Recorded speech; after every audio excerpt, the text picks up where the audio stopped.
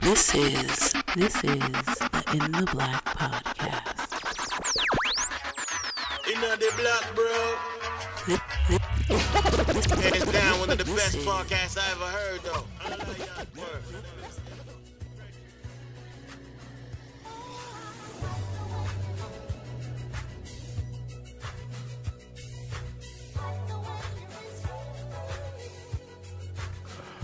All right.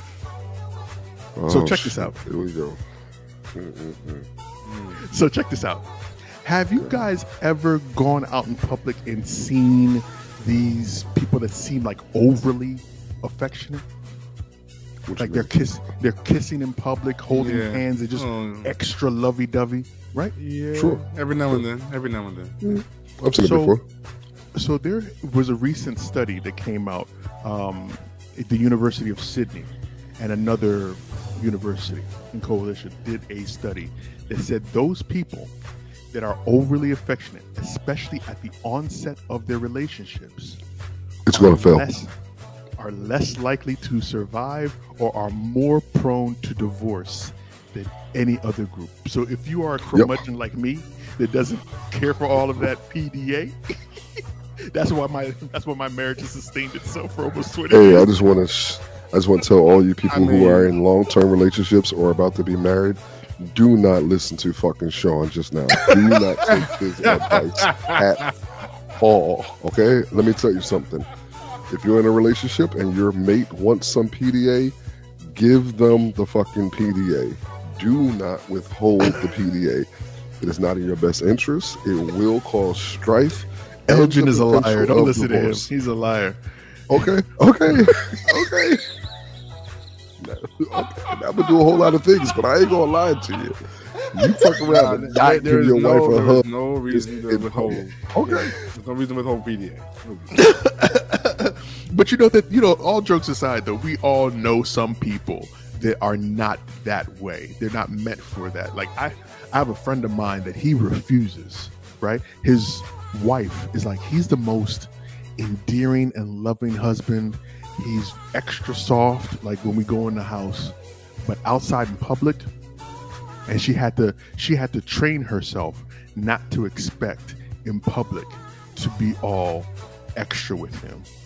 And I was like, really? I said, he trained you to not expect to be loved up on in public? She's like, it was hard. It was an issue, like Elgin was saying, it was an issue of contention for at least the first 4 or 5 years of their relationship. But after a while, she's like, okay, this is the dude that I love. I mean, he's different in the house than he is in public. I guess that's the sacrifice I'm going to have to make for the man that I love. And to be clear, this dude is not mean and nasty to his wife out in public, right? He still treats her respectfully. They still are together and all those things. He just does not give her public displays of affection out in public. We don't want to paint an erroneous picture of this dude. I think there's something fucking mental about this dude, but hey, What? Then why when I say mental, you immediately go to schizophrenia? I'm not saying It's hard not to wonder. It's hard not to wonder if the brother does not equate PDA with a negative experience. With a traumatic experience. You know what I'm saying? That's it. I'm just speculating, but maybe he saw his parents do all that in public, but then at home it was whop whop whop. Or maybe they saw his parents do that in public and they got a divorce right away and it caused them pain. There could be a variety of reasons. That's why I say mental. I'm not saying that he's... I'm curious to find out. I would love to have a conversation that I'm sure she's had. Why don't you want to have public? And I think that's a hell of a sacrifice too, by the way, just to be clear. Kudos to her for public displays of affection is a drastic sacrifice? You spend how much of your time in public with your spouse?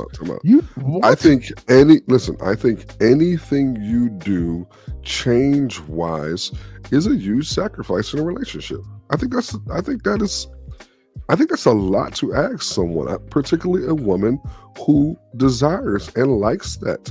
For women, they often connect that to being loved, being respected, that type of thing. And when that shit doesn't happen, I give you that. It makes a difference. So I'm curious to figure out why. Yeah, just being wanted. I'm curious to find out why he's like what. I mean, I'm not judging you. I dig it. I know a lot of brothers like that. I know women like that. What's funny is that I didn't even what Phil broke down about, the public displays of affection, and then you go home and it's a whole totally different world. That trauma, I could see how that trauma would lead him to be like, nah, man, I'm gonna leave that alone. That's usually how domestic violence looks, man. Damn, man, I didn't want to start it off all heavy. Shit, fuck. Sorry, I'm sorry. Okay, you want some fuck shit? He's cheating. That's why he's not. He's cheating. He's cheating, and her name is Tyrone. So that is on the multiple choice list. You know what I'm saying? You know what? Yes. Welcome. What's up? What is up? Back once again. It is incredible in the Black Podcast. And in case you weren't aware, this is a podcast dedicated to covering the current events and social issues going on in your Black world, and covering it all from the perspective of three grown-ass men who know to show their wives public displays of affection. I want to make sure that we have that on the record, so that when Elgin lies on me, 23 mark, when Elgin lies on me, I know that I have it recorded that I said that. I am your host, Big O, Mr. In the Black himself, but I can never do this alone. Let me introduce the rest of my therapy team. Crush, say what's up. Peace, everybody. I know. L, say what's up to the folks, man. What's up, people? How y'all? No doubt. And if you're checking this out on YouTube, make sure you hit that thumbs up button and hit that subscribe button as well. Both go a long way. Make sure you follow us across social media at In the Black PDCST on Facebook, Twitter, and on Instagram. But most importantly, we want you to come on over and join the family. L, please tell these folks how they can do that if they want to do that, man. Come on over to our website, www.intheblackpdcst.com. On the left-hand corner, right-hand corner. I sound like Bob Barker just now, didn't I? That was a good Bob Barker impression. That was good. Just type in the Black Podcast in the search engine. All right, delete your X videos address, your Pornhub address, and put in the Black Podcast, and it'll bring some real black shit and not some black ass.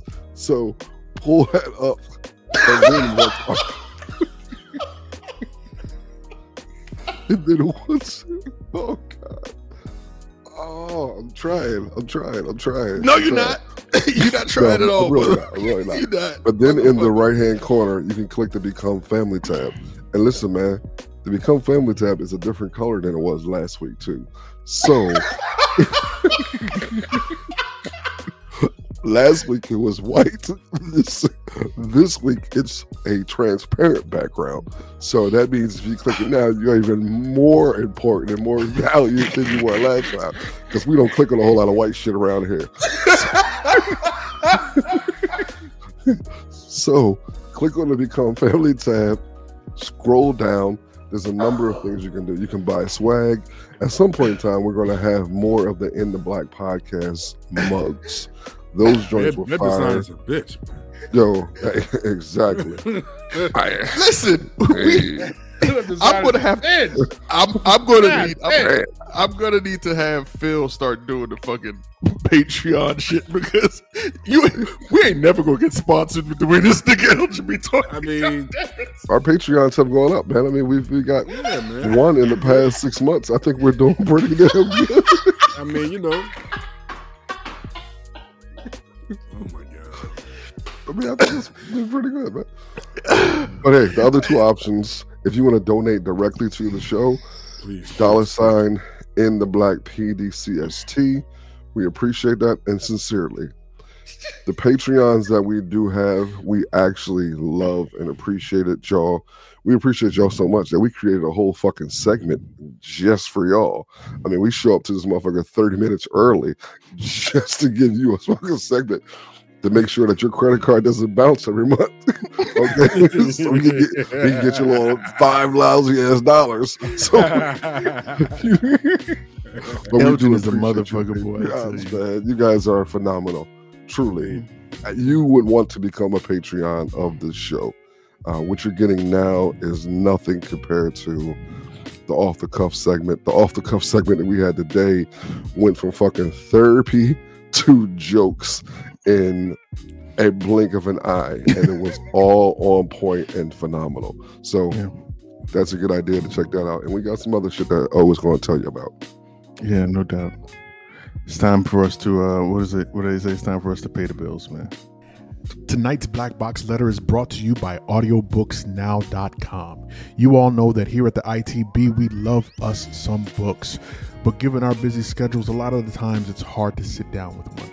But Audiobooks Now helps us to fix all of that. Now we can listen to our favorite books in the car with the kids, while we're cooking, or just whenever. And if you act now, you can get up to 50% off your first purchase. Head on over to www.intheblackpodcast.com/audiobooks now. And if you use the link there, you can take advantage of this opportunity right now. This is an affiliate link, so it's not going to cost you anything additional. But when you use the link, it kicks us back a little bit of change. Thank you guys for supporting us. I'm so glad you muted that shit, bro. I'm so glad you muted me on that shit. You are savage. That's bro, the only you would have reason. had, if you put another black dude in one of them tight ass, medium ass t-shirts in one of these damn mock-ups, I'm gonna lose my damn mind. God. All these racial ass, ambiguous dudes with the curly hair, chopping What you your need to fucking do onions is take with a it. smear. Like, You need bruh, to take it up come with on. the ad. You need to take it up with the marketing department. my With the guy. marketing Take- department. Take it up with the I marketing don't want department. no problems with your wife. Great job, by the way. Great job. This was wonderful. You know, good motherfucker, boy. Okay. No. All shenanigans aside, we There we have go, a with the black box letter. We have a black box letter tonight that is actually a conversation that was presented to me by a listener who has been listening not for a very long time, but long enough that he felt comfortable asking us what we thought or for some advice, as you guys know. We touched on this a little bit in our off the cuff segment, if you were privy to that conversation, right? But tonight's conversation or black box letter comes from Angel, and Angel says he's Dominican, but Angel says Angel, or you can't read Angel. Which one? no, is it's it? Angel, whatever the how are they? Okay, I'm just all right. No judgment on that name. I know that you're culturally insensitive sometimes, but I am. Yeah. Says What's good, man? what's going on. Basically what he's saying is this. For some reason he's been dating his current girlfriend for some time. He just made her his fiance. Okay, so he has proposed to her. Okay, Great. and his concern is that for whatever reason, for almost the entirety of the time that he's been with his fiance, his mother-in-law has never really liked him. They don't necessarily they don't have many conversations, and even when they don't have these conversations, but she's always some sort of way to him, according to him. Okay, and what he's saying is that that he's never had a conversation with her specifically about it, but that he's asked his fiance, and that his fiance has said that for whatever reason her mother-in-law feels that he isn't, quote unquote, good enough for her. Okay, so I want to make sure that feels that he's not good enough for her. Okay. This young man, and he starts laying out the breakdown for me in terms of what he's done. He's like, he's 34 years old, he has an MBA, he makes really good money, he believes he's financially sound. Part of the reason why he did not marry or propose to his girlfriend immediately, or it took them 5 years before he did it, was because he's one of those guys like, I don't want to bring them into I don't want to enter a long-term relationship like this, like marriage, without having these current check marks or being financially stable. Respect. Okay? Of course. Okay. So in my conversation with Angel, I asked him, I said, so why is this so important to you for her opinion? Why does that mean so much to you? And he said he doesn't necessarily know, but he's never really had a strong mother figure. He lost his mom when he was 16, and for whatever reason, he feels or he believes that that's probably one of the reasons why her approval of him is so important. Okay. He said, so what should he do? Should he have a conversation with his fiance about how he feels, or should he have a direct and more specific conversation with his mother-in-law? What do you guys think? I'll go first. Go well, ahead. fortunately, he's a grown-ass man with his own career and decisions he's made to secure himself. So, I would be more concerned if they were much younger. But being the age that he's at, the mother-in-law's opinion really, it should not. I would not allow it to have that much weight, on what is going to be a very important new chapter in my life. And especially when I've made the effort to make sure that new chapter is fairly secure. So if you know yourself, brother, you're fine. Don't let her opinion of you, water down what you've accomplished and set up for you and your lady. At the end of the day, that conversation you need to have is with her, just to make it clear for her that, look, this is the life I want to have with you. I don't, your mom's opinion. I would hope that, his fiance's perspective is not being shaped by the mother-in-law. It doesn't seem to be the case. It seems that maybe his trauma from his own life is affecting, is influencing his view here. But it really does not need to be that. It really does not need to be a factor. What's important is the new chapter you're entering with your fiance, not your mother-in-law's opinion at this point. It's not like you're some bum ass motherfucker. You're clearly not a bum. You know what I'm saying? You're clearly not. So this is kind of a moot point. You know what I'm saying? If you were 19 in college being stupid, I'd be like, well, fuck it. But you're grown as hell. You're grown as hell. Yeah. Fuck that shit. Yeah, Angel, I wish you would have. Fuck that shit. Yeah, I would, Angel, I wish you would have begun this process of trying to gain understanding of where your potential mother-in-law stood before you put a ring on your future wife's hand. Because of the complexity of this situation that has the ability to backfire and blow up in your fucking face, it would have been wise, bruh, if you would have had this conversation beforehand. If this situation is causing you that much trepidation that you feel the need to have a sit-down type of, intervention-ass conversation with your future mother-in-law, you should have held on to the ring beforehand. I don't think it was wise for you to do the proposal, because clearly you having to sit down with your mother-in-law is not going to change her opinion. It ain't shit that you're going to be able to say in that conversation that's going to convince her of viewing you differently. Now you got to go into that conversation with your mind made up that if it doesn't change, if her view of you doesn't change, that you're going to develop a real quick, I don't give a fuck what her opinions mentality right away, in order for you, that this is going to be a woman that's going to be in your life as long as you are married to her daughter, and if you guys happen to reproduce, even longer.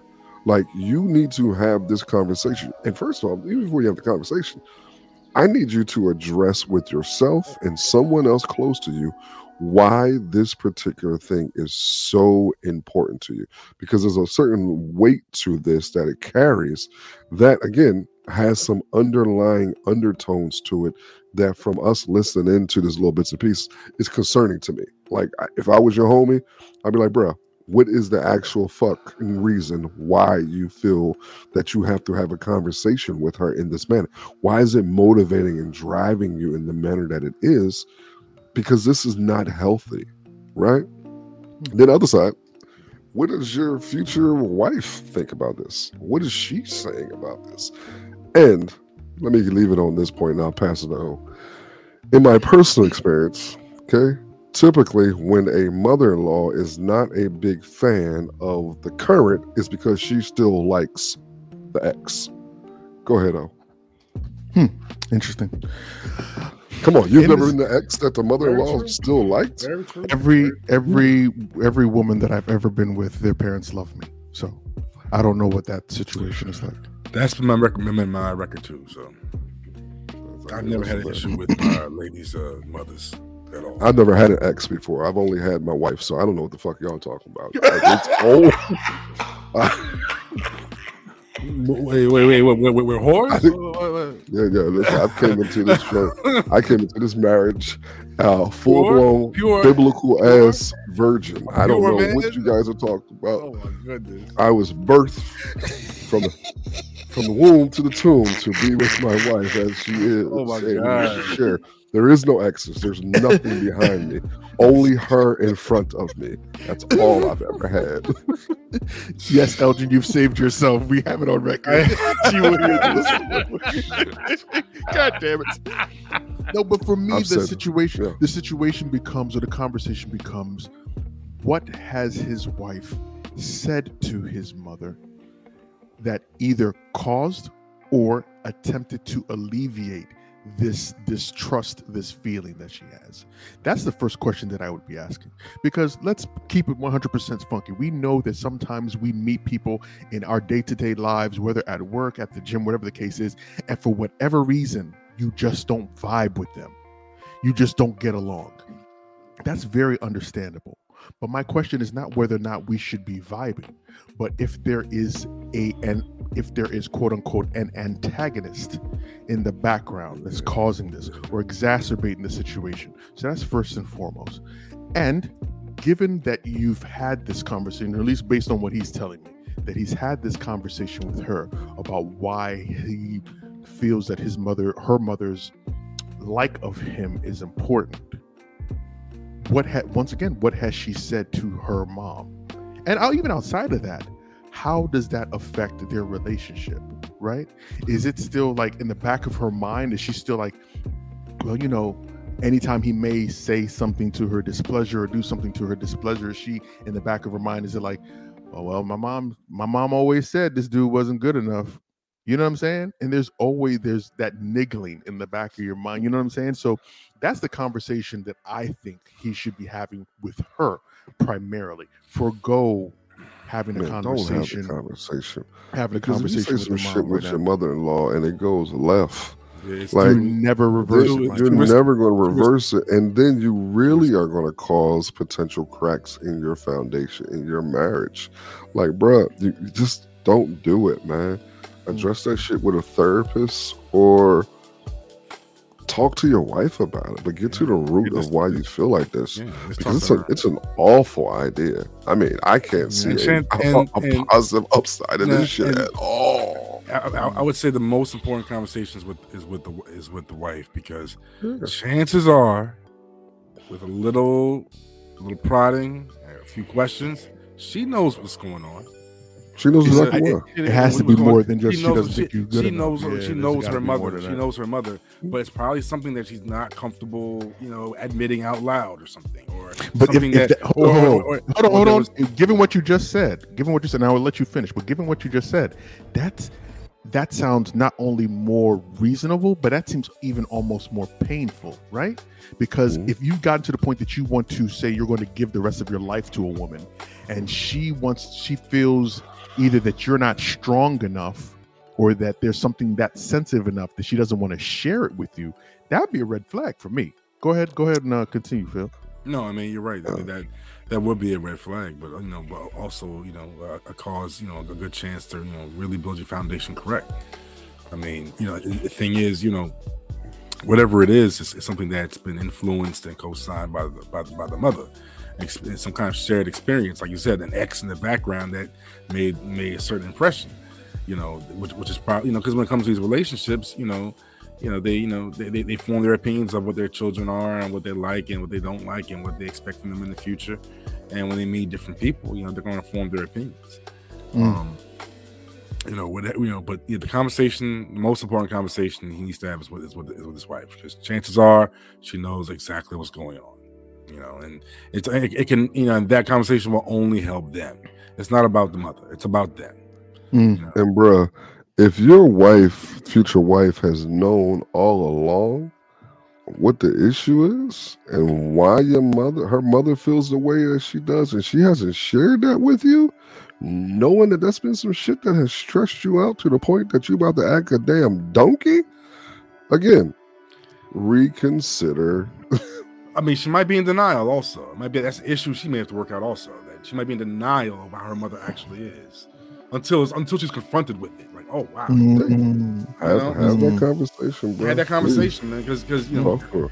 your wife may be taking your mother in a completely different way, and you're like, no, she's disrespecting me. You know what I'm saying? Like, you don't see that, and sometimes you have to, you know, kind of give them a little flick. You're like, yeah, this is reality. You're right. You're right. I mean, when it comes sometimes to our parents, a certain way. Yep, we put our blinders on. Oh, she's just messing with you. She's just that way. No, that way to where I want to send my sister to fight her. No, it shouldn't be like that. It shouldn't be like that. It shouldn't be like that. No, we should be cool, man. We should be cool. All right, let me ask you guys a question. I think we briefly touched on it when we were doing our off the cuff.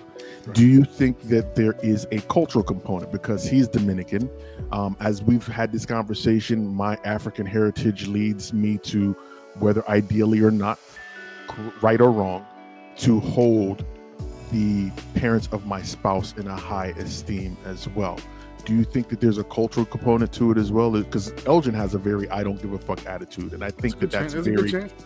I think that's common for many African American people, because I've had this conversation before with other folks, and they've been like, "Man, fuck what those people think. I'm not, like Elder said, I'm not sleeping with them. I'm sleeping with this person." Well, you know what I mean? I mean, you know, the family unit was so vital and so important to building community that marriage itself was a matter of survival for generations.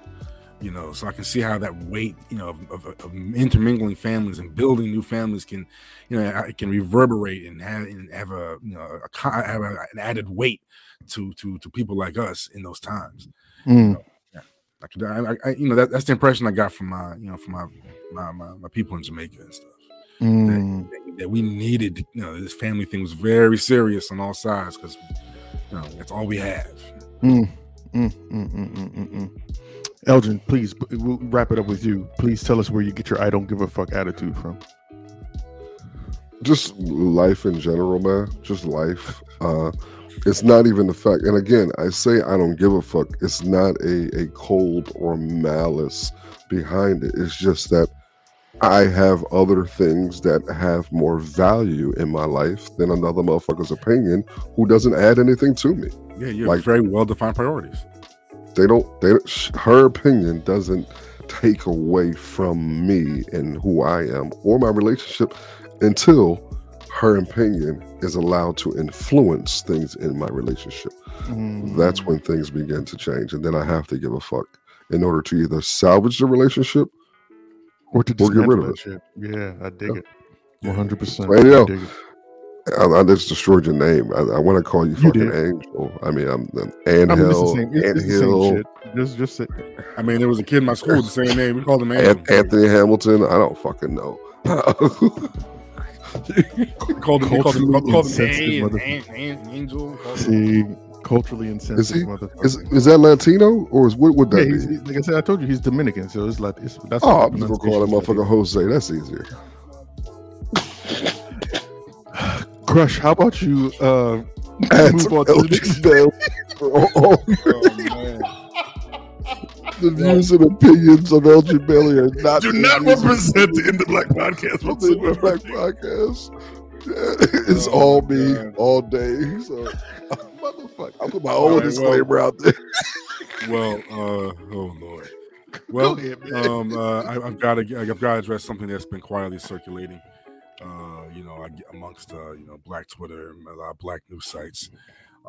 It's getting a little bit of attention in mass media, but I knew this was something we had to touch upon at least briefly.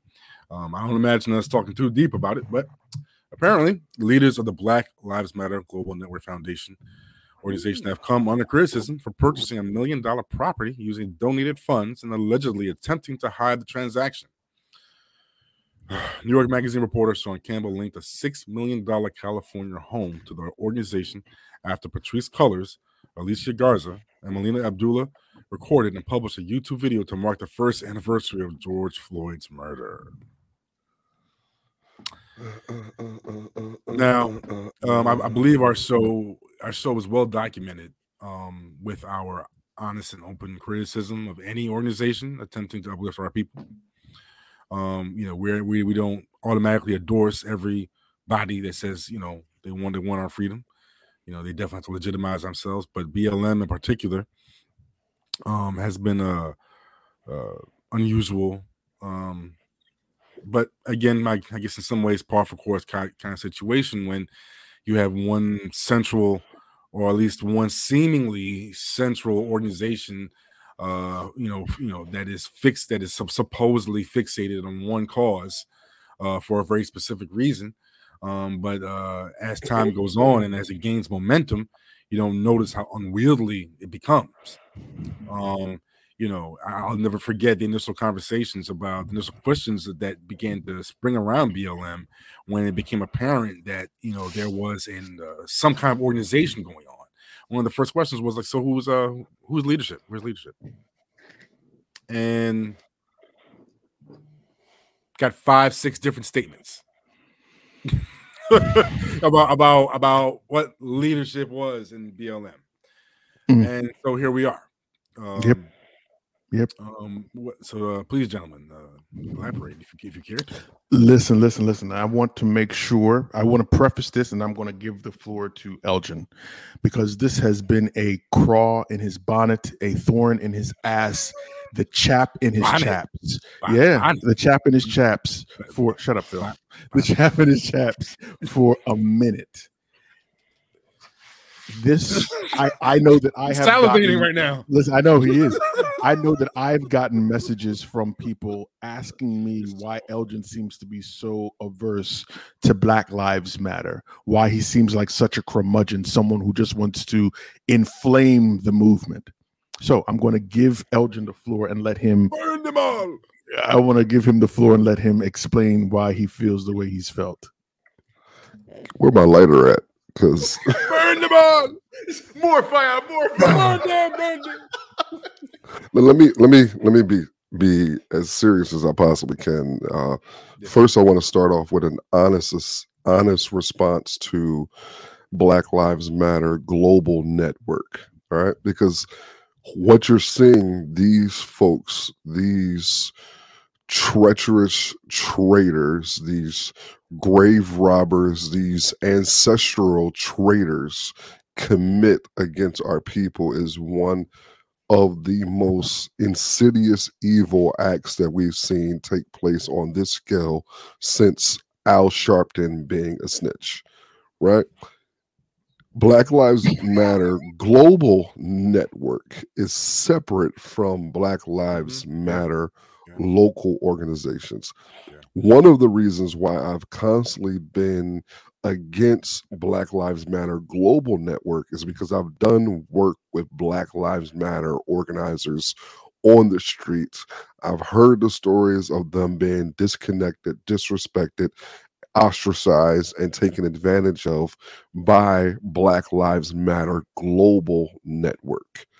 What we're seeing here now is some of the most insidious, vile behavior that we have ever seen before in my life.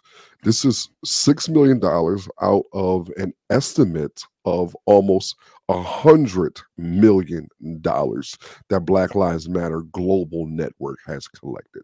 $6 million that they taken to buy a mansion that they supposedly supposed to be using for content. $6 million in cash. Let's make sure that's $6 clear. million $6 million in cash. They bought this damn thing. Okay, $6 million that they have gotten off of the backs and the deaths of our Black women, our Black children, our Black men, that they have not given back. They have not funneled through. They have not created. They have not distributed. All they have done was fatten their pockets. And I'm going to leave it on this, another component to it. If this would have been a group of black men who were performing this type of insidious behavior, the responses in the streets would be just a little bit different. I believe that part of the reason why the responses have been softer than it would be is because these are quote unquote black queer women who have done this. So black queer women, we're looked to give them a little bit more of the benefit of the doubt, right? In this situation, these people do not deserve anything from us. They deserve to be called out. And listen, the way we show up to boycott other things and to express our anger and angst towards other things is the same behavior that we should have towards these folks. When they speak at rallies, when they show up for things, we should be there calling them out, chastising and challenging them. My issue with Black Lives Matter Global Network since the beginning has been an inconsistency in their leadership and a huge mismanagement and mishandling of the funds that they have collected on the backs of the black deaths of black women, black children, and black men. They have not been able to give an accurate account, and I've seen too many of our people organizing, fighting against the very things that these motherfuckers have made millions of dollars off of. Many have gone to jail and have lost their lives in the process of the struggle too. So countless. Yeah, so we can never understate that. I think one of the most fascinating parts is how much money they have been able to gain during 2020. You know, there were a lot of foundations, a lot of organizations that said that they wanted to find a way to help, to motivate, to mobilize the cause, to help the movement, and tons of money at the counts of millions of dollars came in. I think for 2021, they said that they had collected a total of $90 million, and that was already with $60 million already in savings, $60 million in the bank. They went ahead and bought to do what? They went ahead and bought this house, $6 million in cash, over content creation. Well, they said, the way they said it was that they were buying this home, at least according to Patrice Colors, they purchased this home to be a multifaceted compound. Content creation was just one of them, right? If you believe her, that's a totally different conversation. Yeah. She has since put out a statement. She put it out on her Instagram. It was damn near 8-9 pages long, that she was basically like, this is sexism and racism at its highest, the way this article was written in the New York Magazine. She directed the author who wrote the thing differently, and he's misconstruing her words. And on top of that, I am no longer part of Black Lives Matter Global Network Fund since last year. Last year, May. So they shouldn't even be pointing the finger at me. They should be pointing the finger at whomever the new leadership is. She has a point in that regard. But part of the problem is that no one knows who the new leadership is. There we go. And that's there we go. Back to square one. From the beginning, those of us who are on the ground doing the work were skeptical of this because we asked those questions. All right, hold on. How is the money going to be distributed from there to the local chapters, local organizations? And for a while, some of the local chapters were getting assistance.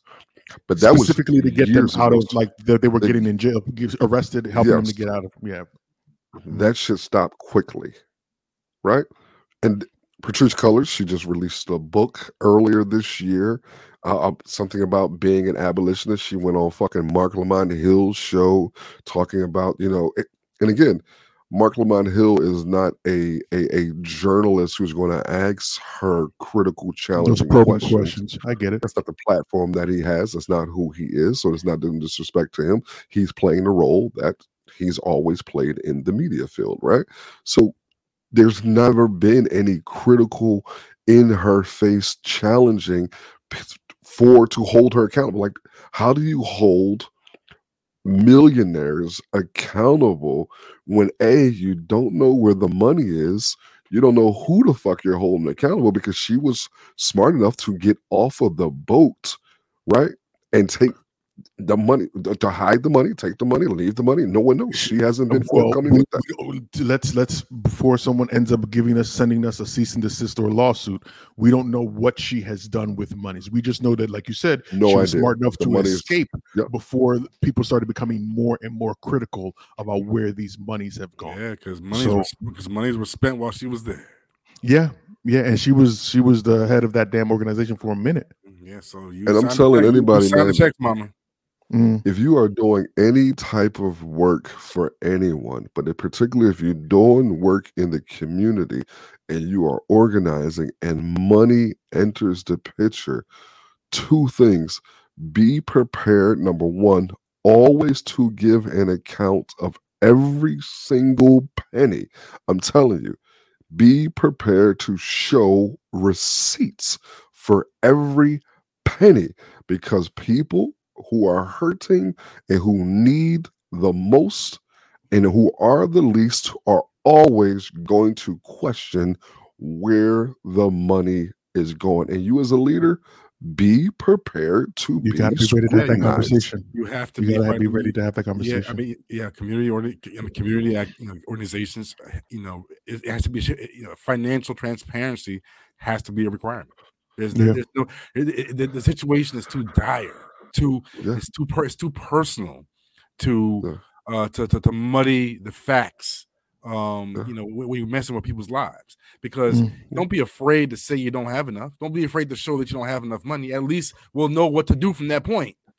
We'll work with you to get you the money. Then we'll, you know what I'm saying? At least they're afraid of how the shit looks. That's what I've heard these motherfuckers say.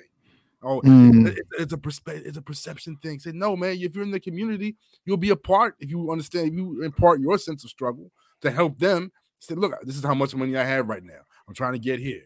This is where I'm at. And to be honest, you'll be surprised at how cats react.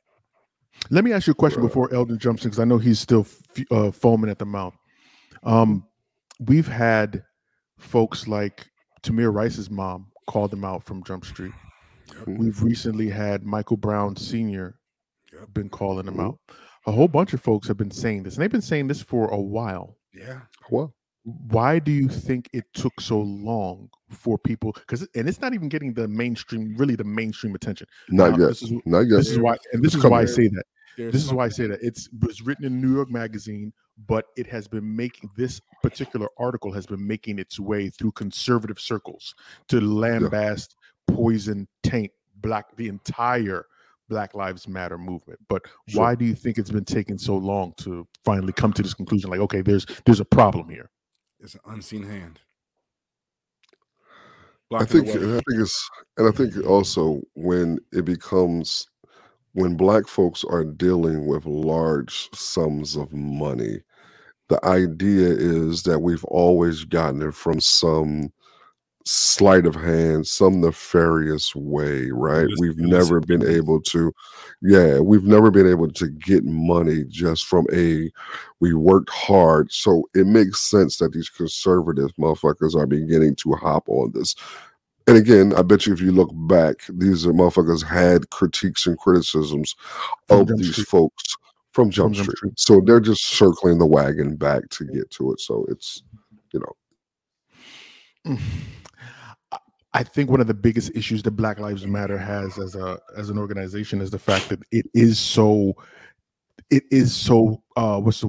splintered, right? Because many people cannot discern the difference between Black Lives Matter Global Network Fund or Foundation versus the Black Lives Matter chapters versus the actual Black Lives Matter small groups, boots on the ground. Like there's so many different pieces, and they all quote unquote fall under that BLM umbrella, which is one of the reasons why these conservatives, the Tucker Carlsons of the world, the Sean Hannitys and so on are so quote unquote, it's easy. It's like a spray. All they have to do is spray and pray. All they have to do is just say, okay, well, look at Black Lives Matter. It doesn't matter that it's quote unquote, allegedly Patrisse Cullors. Anybody that's out there protesting, boots on the ground, saying something about police brutality and racial disparities is going to be painted with the same broad brush. You know what I mean? So, And this is not the first time this story. This is not the first one of the stories. Remember, early in the year, it was another story about similar where Patrisse Cullors specifically had bought a mansion. So these stories are beginning to Hold come on. out. Say that one more time. It was a story earlier this year where I didn't she know actually spent money on a mansion. I want to say she even spent the money, and the New York Post ran a story on it. Either she bought it in Canada somewhere. She bought it. It was a $3 million, I believe, mansion, and it was questioned about how she got the money. So slowly it's beginning to come forward and the questions are being asked, but I don't think this is going to be a situation where we're never going to get the answers, right? There's not going to be a tell-all movie, a tell-all book. No one's going to come forward. This is one of the great tragedies in Black history where a organization that started with so-called good intentions was completely derailed by some foolishness, man. And they've always had an issue with leadership. I know there was some of these folks we never really completely agreed with, but it's interesting to see the D. Ray McKessons, the Sean Kings, and all Black Lives Matter movement, whatever you want to call it. All of a sudden, there's all this infighting, and people just start leaving. And then no one knows the point of contact is, for lack of a better description. And then we start having these issues. And now here we are, how many years removed from Michael Brown, and we're seeing these stories about the mismanagement of funds. And it's embarrassing. It's crazy. It's embarrassing. It's crazy and unfortunate, to be very honest with you, man. Because like I said, that broad brush that folks are starting to paint everybody with. I know, man. Everybody gonna get splattered, bro. We're behind square one with this bullshit. The folks that got boots on the ground, they don't deserve that type of. No, they don't. They do not deserve it at all. They don't deserve it at all. Elgin, what do we have next on deck, man? All right, since we done pissed off Black Lives Matter Global Network, we might as well piss off some of the other organizations that are on some bullshit too. We might as well keep it fucking rolling. Earlier this week, or I think it was actually last week, California became California's first in the nation task force on reparations for African Americans have voted to direct state compensation to the descendants of enslaved and free Black people who were in the U.S. in the 19th century. California reparations to be limited. Keyword, very important word, leads to a larger, broader discussion that I think certain organizations refuse to fucking have. But California reparations to be limited to descendants of enslaved people, task force decides. I'm going to get on board first and tell you that this is an awful ass idea, and this is going to cause more division amongst Black folks than you have seen in a long fucking time. I am not for this idea. No. The word of the day apparently is ho. Mr. Reparations is not for this. I mean, no, because ironically enough, the issue, and it's going to be the issue till the end of time with this shit, clearly is going to be a word that actually rhymes with a part of his name, eligibility. Because it comes down to this eligibility, that's when all of a sudden ADOS wants to come out on some rah-rah shit. I'm like, Yeah, I think it's going to be incredibly. I think it's going to be incredibly divisive. Yeah, this eligibility issue is going to put the kibosh on this shit, or force it to morph into something completely different. I don't know. I don't know. If you're going to limit this only to descendants of enslaved Americans, right? You can't. That causes division across the diaspora in ways, and I know those folks always say, well, if we get our money first, then we can help the rest of everybody. No, that's not how this shit works. They're not just going to give you a fucking check and then all of a sudden to say, okay, now that we gave you guys one, maybe we'll give everybody. I think this is, like I said, I think this is very, very dangerous and divisive. I am for reparations. I'm not for reparations in the form of fashion that some folks are against. I just think this is not a good idea. This isn't the right approach. This isn't the right approach. Particularly, Okay, so I want you to expound on that notion that this is going to cause a level of separation, please. it's going to cause a level of separation from those other African people across America, right? This idea that our African brethren and sister come to this country just to be able to reap the benefits of this country is bullshit. Most of our African brother and sister who come to this country are trying to escape American influence or American-led imperialism that has ravaged their home fucking countries to force them to come to a quote-unquote better country in America.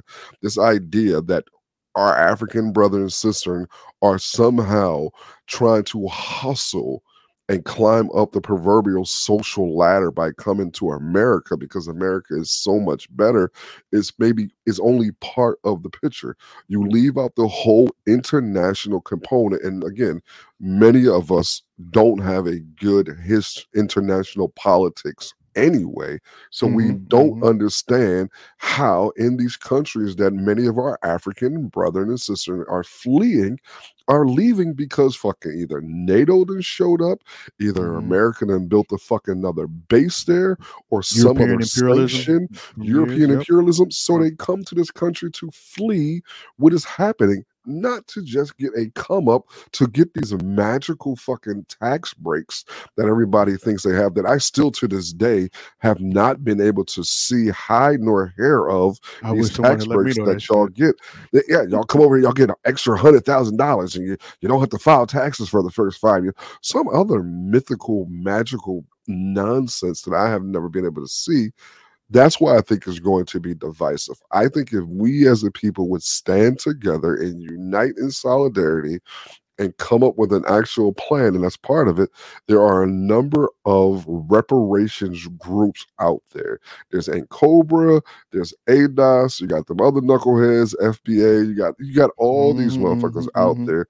No one has just a one idea. Everybody thinks that their plan is the best plan. One of the things that gets me very upset about this, not just the conversation about reparations per se, right, but about this discrepancy or strife between Black ethnic people and African Americans, right, is that you don't hear these same voices when other groups are allowed or enter into the country. They're not as vocal, at least in my opinion. From what I've seen, they've never been as vocal as they are when they hear that Africans and Black Caribbeans are coming into the country. Why do I say that? Because we've literally had thousands and thousands of Ukrainian refugees enter into this country. We are planning on bringing in more to this country.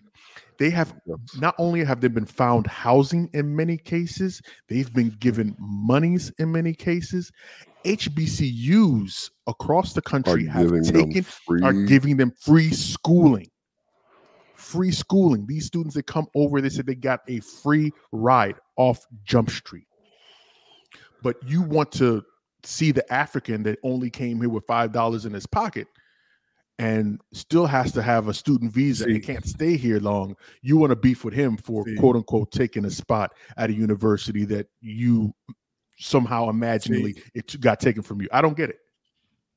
See that's the thing. Like according to their idea, I would be ineligible because you don't want to acknowledge the fact that both my parents came from colonized nations. Say it one more time, my guy. Full-blown ineligible, bro. I mean, the fact that my father didn't even have pride in his country. He was raised to want to leave his country because Britain made you feel like it wasn't worth being there. My guy. Britain didn't make my grandmother feel like it was home, and she had to raise 8 kids there.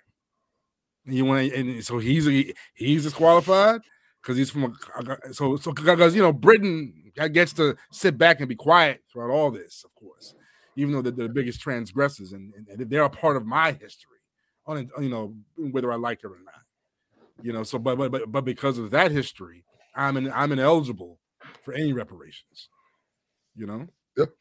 We were lucky enough that we had MSNBC contributor Christina Greer on the show. Was it last year or the year before? Whenever we had her on the show, and she came on and we had this conversation about how this ultimately is a utility, a tool of white supremacy to try and pit ethnic Black people against African Americans for these quote unquote little scraps that we have. When at the end of the day, America has dollars for days, and we've seen that the way there are literally organizations and movements that are trying to bring more and more Ukrainian people here to this country. Like there are companies that have started processes to say we have to save and help our Ukraine. So I'm like, I don't remember this. It's a genetic opportunity. But that's my point though. So I don't remember this outrage. I don't remember this outpour of concern for Haiti. And I'll give you the difference. With each atrocity that has happened in Haiti, it's usually let's send Red Cross, let's send money over there, those sorts of things. No one has ever said, I have never heard anyone say, okay, let's bring over Haitian refugees into the United States to help them. They actually turn them back.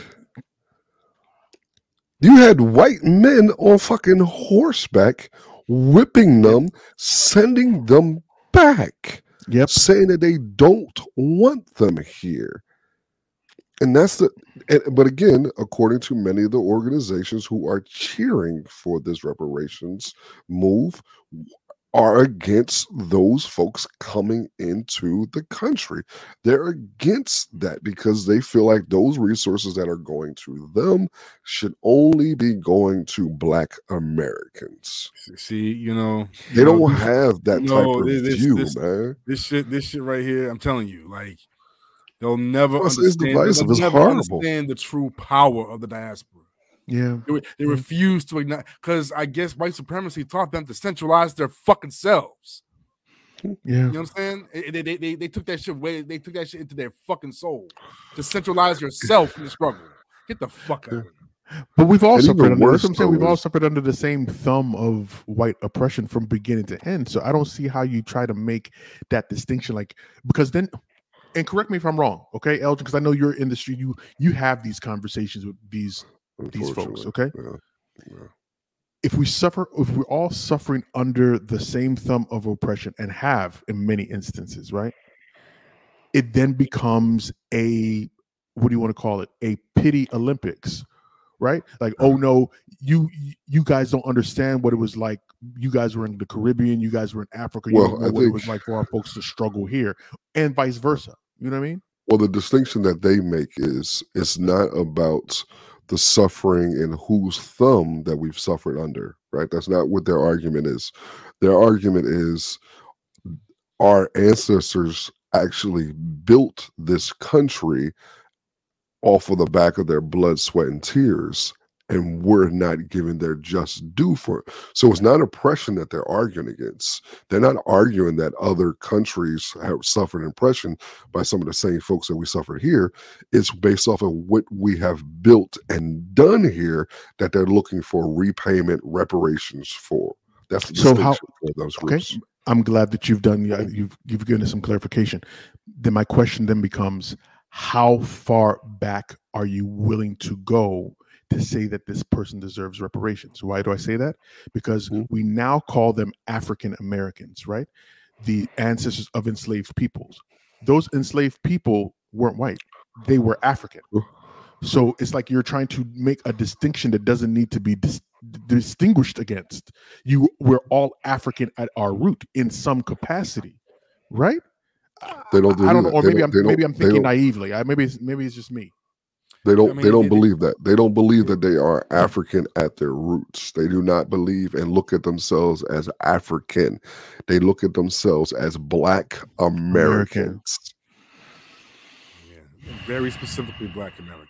Yes. Mm-hmm. And here's my concern is not only the divisive nature of this, right? That I believe is ultimately going to be divisive, but my concern is also for those people who feel like this is a foot in the door. Like this is somehow going to open up and allow other states to be able to do similar. And they highlight places like Evanston, Michigan, who gave out small reparations checks.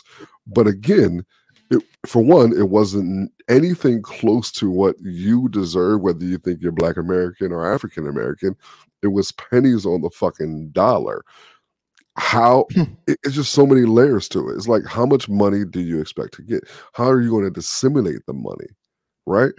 I would much rather them give us a consistent percentage off of the gross domestic product of this country. So every year, the gross domestic product of this country is like $1 trillion, that we would get a percentage of that as a people across the board, a percentage of that every fucking year. So that means every time people go to the store to get a fucking Snickers, the motherfuckers are contributing to paying for the pain, hurt, and suffering of my ancestors. I think that in and of itself would be reparations. Any other idea outside of allowing us to get a leg up, right? Not a gift, not free college, not any of that. Not let us pay taxes for fucking 10 years as a people. Give us something that is going to allow us to actually make a step up to close this racial wealth gap that is expanding. And the only way to do that is a massive redistribution of wealth. That frankly, now, do you think there should be reparations thing is not going to happen? Who gets it though? No, well, no, absolutely not. So Black people, whether so long as let's just I don't want to put words in your mouth, so I'm going to just put out a scenario for you. Let's say you and your family, Black, it doesn't matter if you're Black Caribbean, Black African, Black UK person, whatever the case is, Black European. If you are here in this country as a Black person and you were here before 2005, and they said we're going to give reparations, any Black person that was here before before 05 should get reparations. Do you think that makes sense? I think it makes sense, but I would take it even more radical. And I think this is why it's always going to fall short, because people refuse to go to the most radical, definitive place. Every African, every Black person from Caribbean or across whatever of African descent has been affected by slavery and imperialism across the board. All of us. That would mean to me, if you've all been affected, you all should get some fucking recompense for it. Everybody. Now, the question becomes, and the difficulty becomes, again, how do you dispense it? Who's responsible for dispensing it? And the only way for us to ever get to a position where that is a viable, feasible questions is if we actually unify to a degree. And I'm not saying unify to the point where we all agree on everything, but at least agree on the basics, at least agree that everybody has been affected. All African people of African descent have been affected by white supremacy, slavery, and imperialism to a degree 20 million times higher than any other racial group in the world. And because of that, we deserve to have reparations for it. Can we agree on that? And then we can build everything else. Yeah, start building the foundation after that. I dig it. Makes perfect sense. All right. Now that we have pissed off Black Lives Matter Global Network, and y'all. ADOS, and again. Yeah, fuck all y'all too. But again, and I know I say fuck them to ADOS people, but there are some genuine good folks that I've done work with in that organization, man, who just believe that's the only way for all of us to get reparations is for a small group of us to get it first. I don't hold that opinion. I think it's misguided, but I did. That's a dangerous game you're playing with that kind of attitude, and you're sending the wrong message to the opposition. You're sending the wrong message to the opposition. I'm glad you finished it with that, Phil. All right, right about now is the time when we'd like to give you little tidbits of news or words of wisdom that you can take with yourself into the week. So, Crush, what is up? Well, for the most part, I just want everyone to take care of themselves. And I want to send a shout out to all my friends and family who have been looking out for the past couple of weeks. I really appreciate it. And lastly, watch Moon Knight. That shit's crazy. Don't do me like that. I think the second episode dropped. I haven't watched either one of them yet.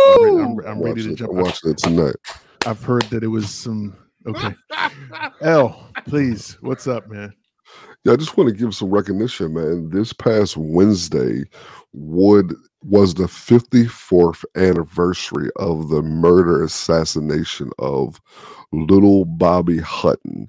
Little Bobby Hutton was the official first member of the Black Panther Party. If you remember, in California, when he was killed, Eldridge Cleaver and him were instructed to come out of the building, and when they were told to come out of the building, Eldridge Cleaver told Little Bobby Hutton to strip naked. Eldridge did. Little Bobby Hutton decided that he wanted to keep some of his humanity and kept his underwear on, and that did not stop him from being killed. So this past Wednesday was the 54th anniversary of Little Bobby Hutton being murdered. Remember, the one thing that when we talk about the Panthers, we often neglect the age of these folks. Little Bobby Hutton was 17 years old. I was about to say 16. Yeah, 17 years old. 17 years old. What's up for me this week is just a shout out to all of those people that are caregivers for their aging and elderly parents. I've recently been blessed and tasked with the responsibility of taking care of my aging mom after having some difficulties, and it has been a period of real introspection, a lot of conversations. It's been an interesting period. I jokingly said that online that I have not lived with my mother. 40 plus years old, I have not lived with my mother in over 20 plus years. And she calls my name in this house and my cheeks clench up like she's going to call me to come and do my chores or some shit. But like I said, I recognize the blessing and the opportunity that I have to have her here with me and to be able to take care of her. One of my OGs told me one time, he said, once an adult, twice a child. And that is the truth. Once an adult, twice a child. Because even at this age, as we get older, because my mortality sitting me right in my face, is like one day I'm going to be in her position, needing help from my kids in some capacity or the other. So shout out to all those folks that are, trying to put it together, keep their families together, and keep themselves together while they do it. So Elgin, where can folks find you if they want to find you, man? Man, for all you motherfuckers who want to send me any hate mail for any of the shit that I said tonight, first off, before you send it, put in the subject line, I don't give a fuck. Secondly, you can send it to @Elgin Bailey across all your social media platforms. Crush, please tell these people. If you want to find me, especially if you are an aspiring artist, feel free to reach out to me on Instagram @SBMethods. No doubt. And I'm Big O, Mr. In the Black himself. You can find me on Twitter and on Instagram @MR_InTheBlack. And I want to thank you guys for joining us for another incredible episode of the In the Black podcast. You could have been anywhere else in the world, but you chose to kick it with us, and we appreciate it. Make sure you follow us across social media @InTheBlackPDCST on Facebook, Twitter, Instagram. Come on over to our Patreon. You will not regret it. Make sure you check out past episodes of our show at www.intheblackpodcast.com. But as always, until next time, informed, intelligent, in the black. In the black. Peace. Peace.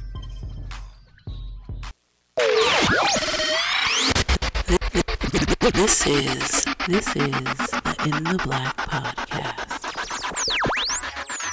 In the black, bro. Hands down, one of the best podcasts I ever heard, though. Word. Brethren, what up? I brother Black up here, brethren. Listen. In the Black Podcast, and your lad, it's all facts. He don't like that, then fall back. In the Black Podcast, don't talk trash. Switch fast if you ain't raw, then you're whack. Informed, intelligent elements, always relevant. Not for the weak and delicate. This is eloquent excellence. We are setting the precedence. Rest of them are excrement. In the Black Podcast, the truth like the testament. Don't know, Black up here, bro, man, a specialist. So what the podcast broadcast can't mess with this. Like said, them a cheat, who no do it so effortless. I listen, them I learn, when them listen, them I benefit. Reporting current events, everything that is prevalent. This is so exquisite, a scientific experiment. Giving you the news, not views without evidence. Telling you the truth, sentiments without embellishments. Relax, these are the facts, bringing them to your residence. In your house or your tenement, listen to hear intelligence. Body filled with melanin power that's so unsettling. Bright in the stars, bringing some light back to the desolate. In the Black Podcast, like your lad is all facts. You don't like that, then fall back. In the Black Podcast, they on top. Who know if you watch Black up here, chat me can't flop. In the Black Podcast, like your lad is all facts. You don't like that, then fall back. In the Black Podcast, we outlast. The one of them can't, none of them no can't trust. Yeah. Just like that though. Yeah, man, that's so black. Mr. In the Black himself. What up, DJ Henry? This boy Black. I'm out.